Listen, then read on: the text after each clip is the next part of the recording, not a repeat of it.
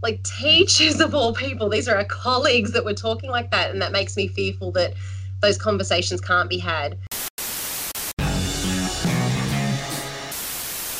Hey there, Talk and Chalk teachers. I hope you enjoyed this video, but you may be wondering who the other person is on the line talking to Beck. Well, my name's Liam Elysiums and I'm the co-founder and president of Pracky. But what is Pracky? Well, Pracky is an initiative that was created by beginning teachers for beginning teachers.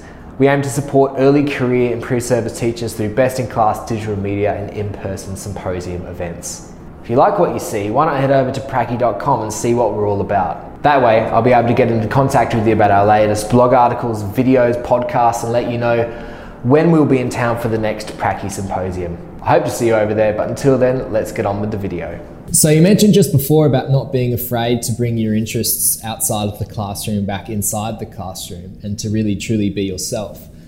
I've noticed recently that you're not afraid to talk about hot debates within the education industry. So one of your last videos, for example, was about kids being allowed to be naughty, or that it's not bad if kids are naughty.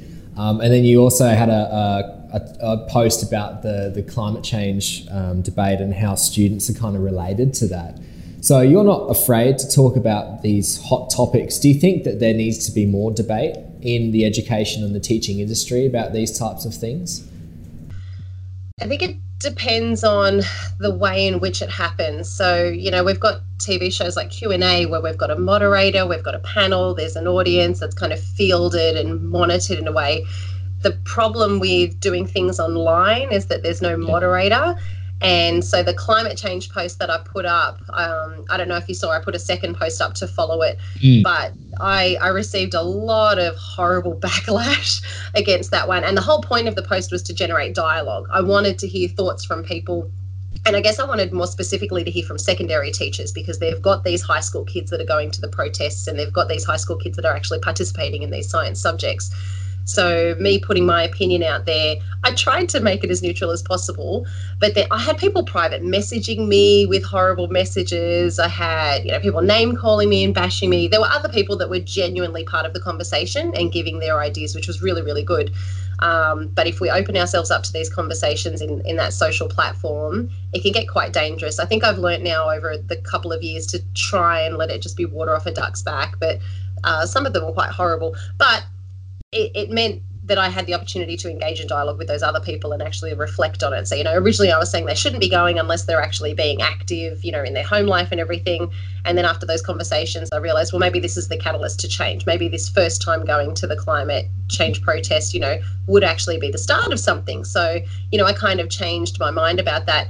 But it was a shame that a lot of those horrible comments and attempts at whatever it was they thought was dialogue came from fellow teachers.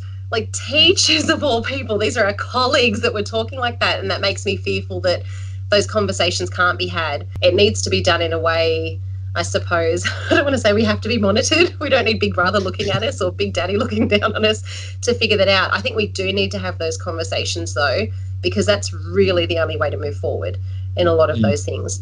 Moving forward from a lot of those opinions that are sort of backward minded. We've got flat earthers coming out. We've got kids coming to school that believe in that the earth is flat just because of what they see online. And if we're too afraid to have those conversations as colleagues, how do we have those conversations with our kids?